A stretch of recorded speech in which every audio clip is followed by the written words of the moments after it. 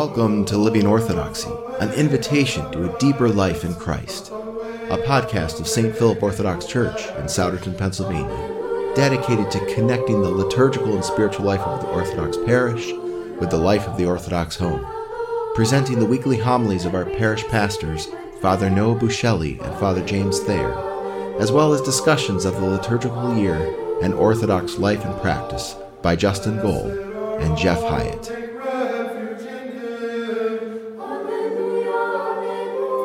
In the name of the Father, and of the Son, and of the Holy Spirit, God is one. Amen. Is our prayer to God a dialogue or a monologue? Do we actually communicate with God, or do we just think about God?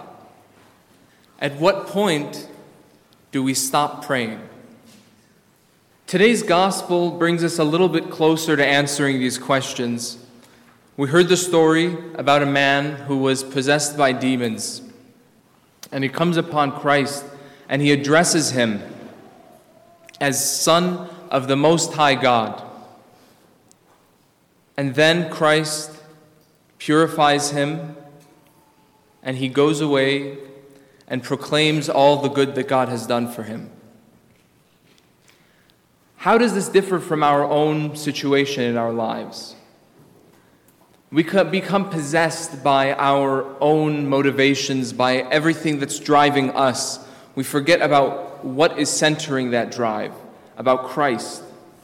If Christ is not at the end of that drive, then we cannot be purified. But we come to the church to become purified.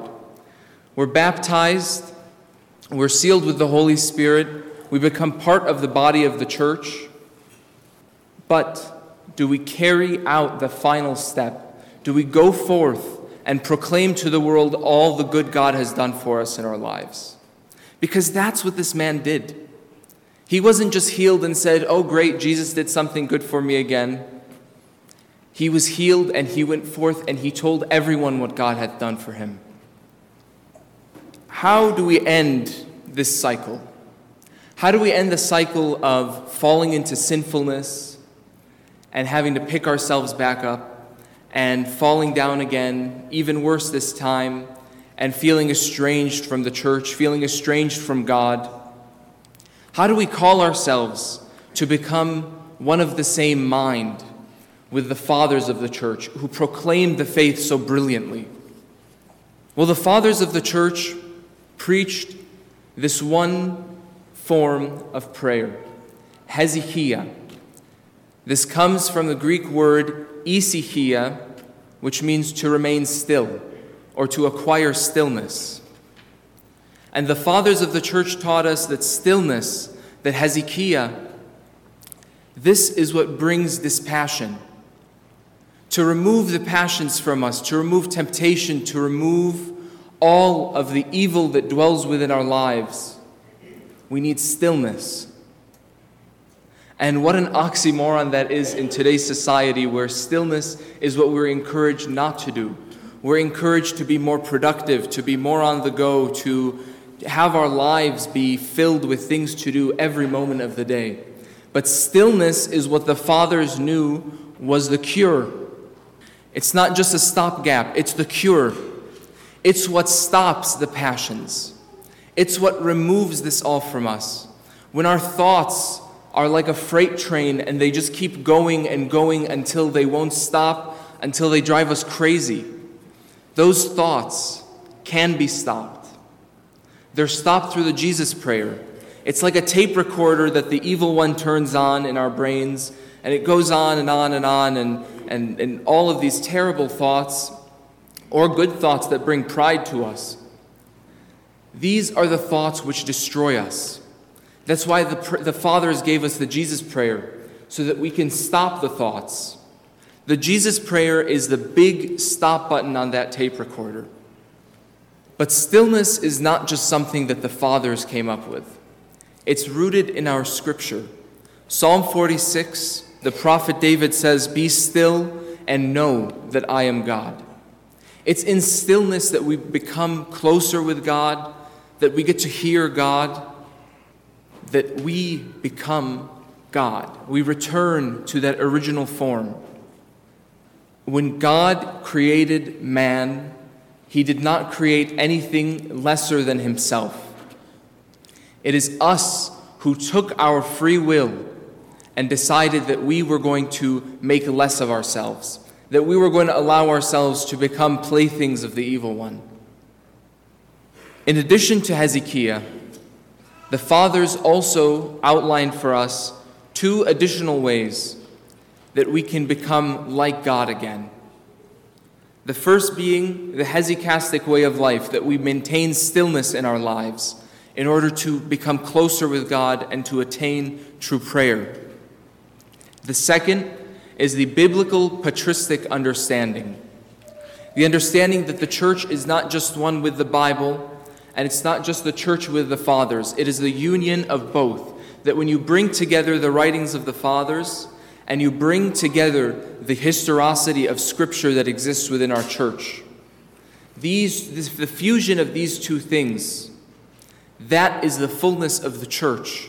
Those 2 things coming together brings us to a greater understanding of God that we would not have had with just one or just the other.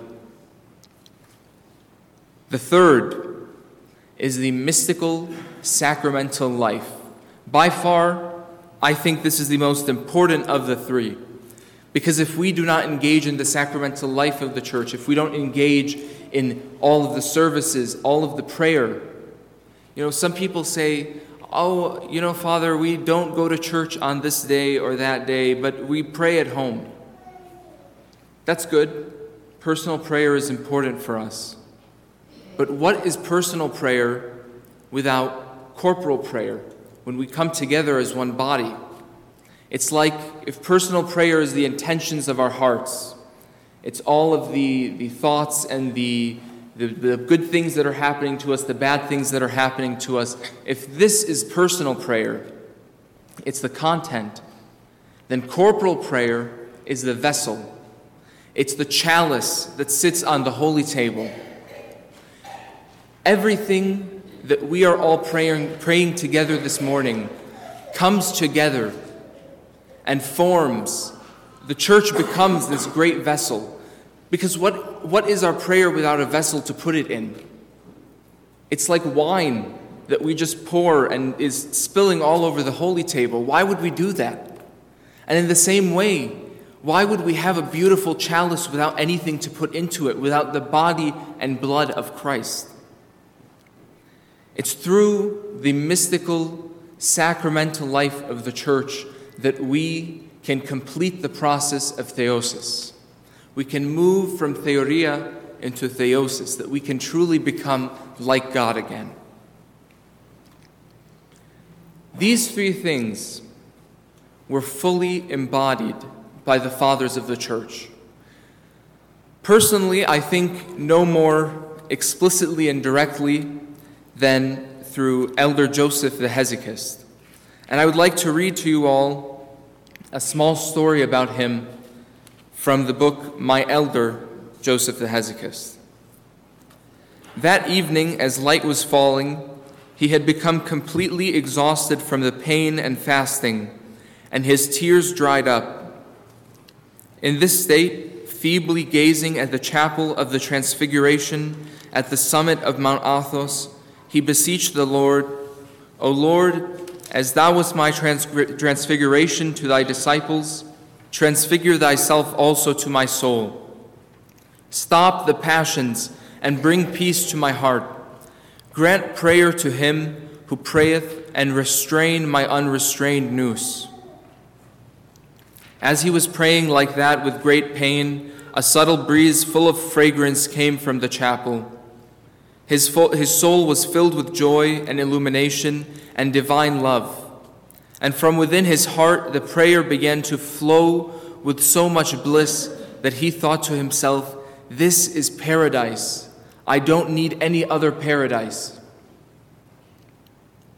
He saw that the prayer was being said within him, and with mathematical precision like a clock. He was amazed that the prayer continued on its own without any effort on his part.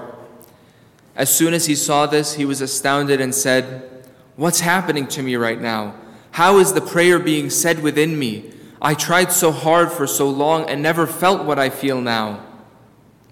When he saw that the prayer was continuing and that he felt so much bliss and happiness, he joyfully said to himself, "So is this the noetic prayer that I read about in the books of the Philokalia? Is this how it tastes? Is this the uncreated light?" He then got up, invigorated by this miracle of noetic prayer, went inside the cave and began saying the prayer synchronized with his breathing, just as the Holy Fathers teach. As soon as he has said the prayer a few times, his nous was immediately caught up into theoria. It was to be the first of many times his nous was raptured by God's grace. He would later write about this event in the third person as if it had actually happened to someone else. Now, Elder Joseph the Hesychist was a very holy man. He almost single-handedly restored monasticism on the Holy Mountain. When he arrived at the Holy Mountain, there was less than 100 monks there, and he restored the Holy Mountain that when, on the day he died, there were more than 500 monks there.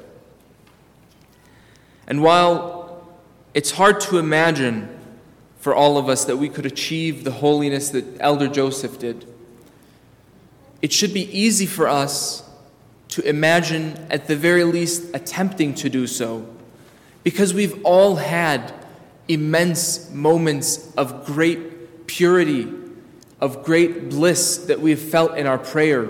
We've all been consumed by the Holy Spirit at one point or another. We have all felt the fire and the fervor of the saints within us, whether it be through Holy Communion, through the sacraments of the Church, or just through our prayer. We have the capacity to feel these ways again. We have the capacity to restore ourselves to God on earth and to live that heavenly life on earth. I pray that God will allow all of us to experience that He will grant us all His grace again. In the name of the Father, and of the Son, and of the Holy Spirit.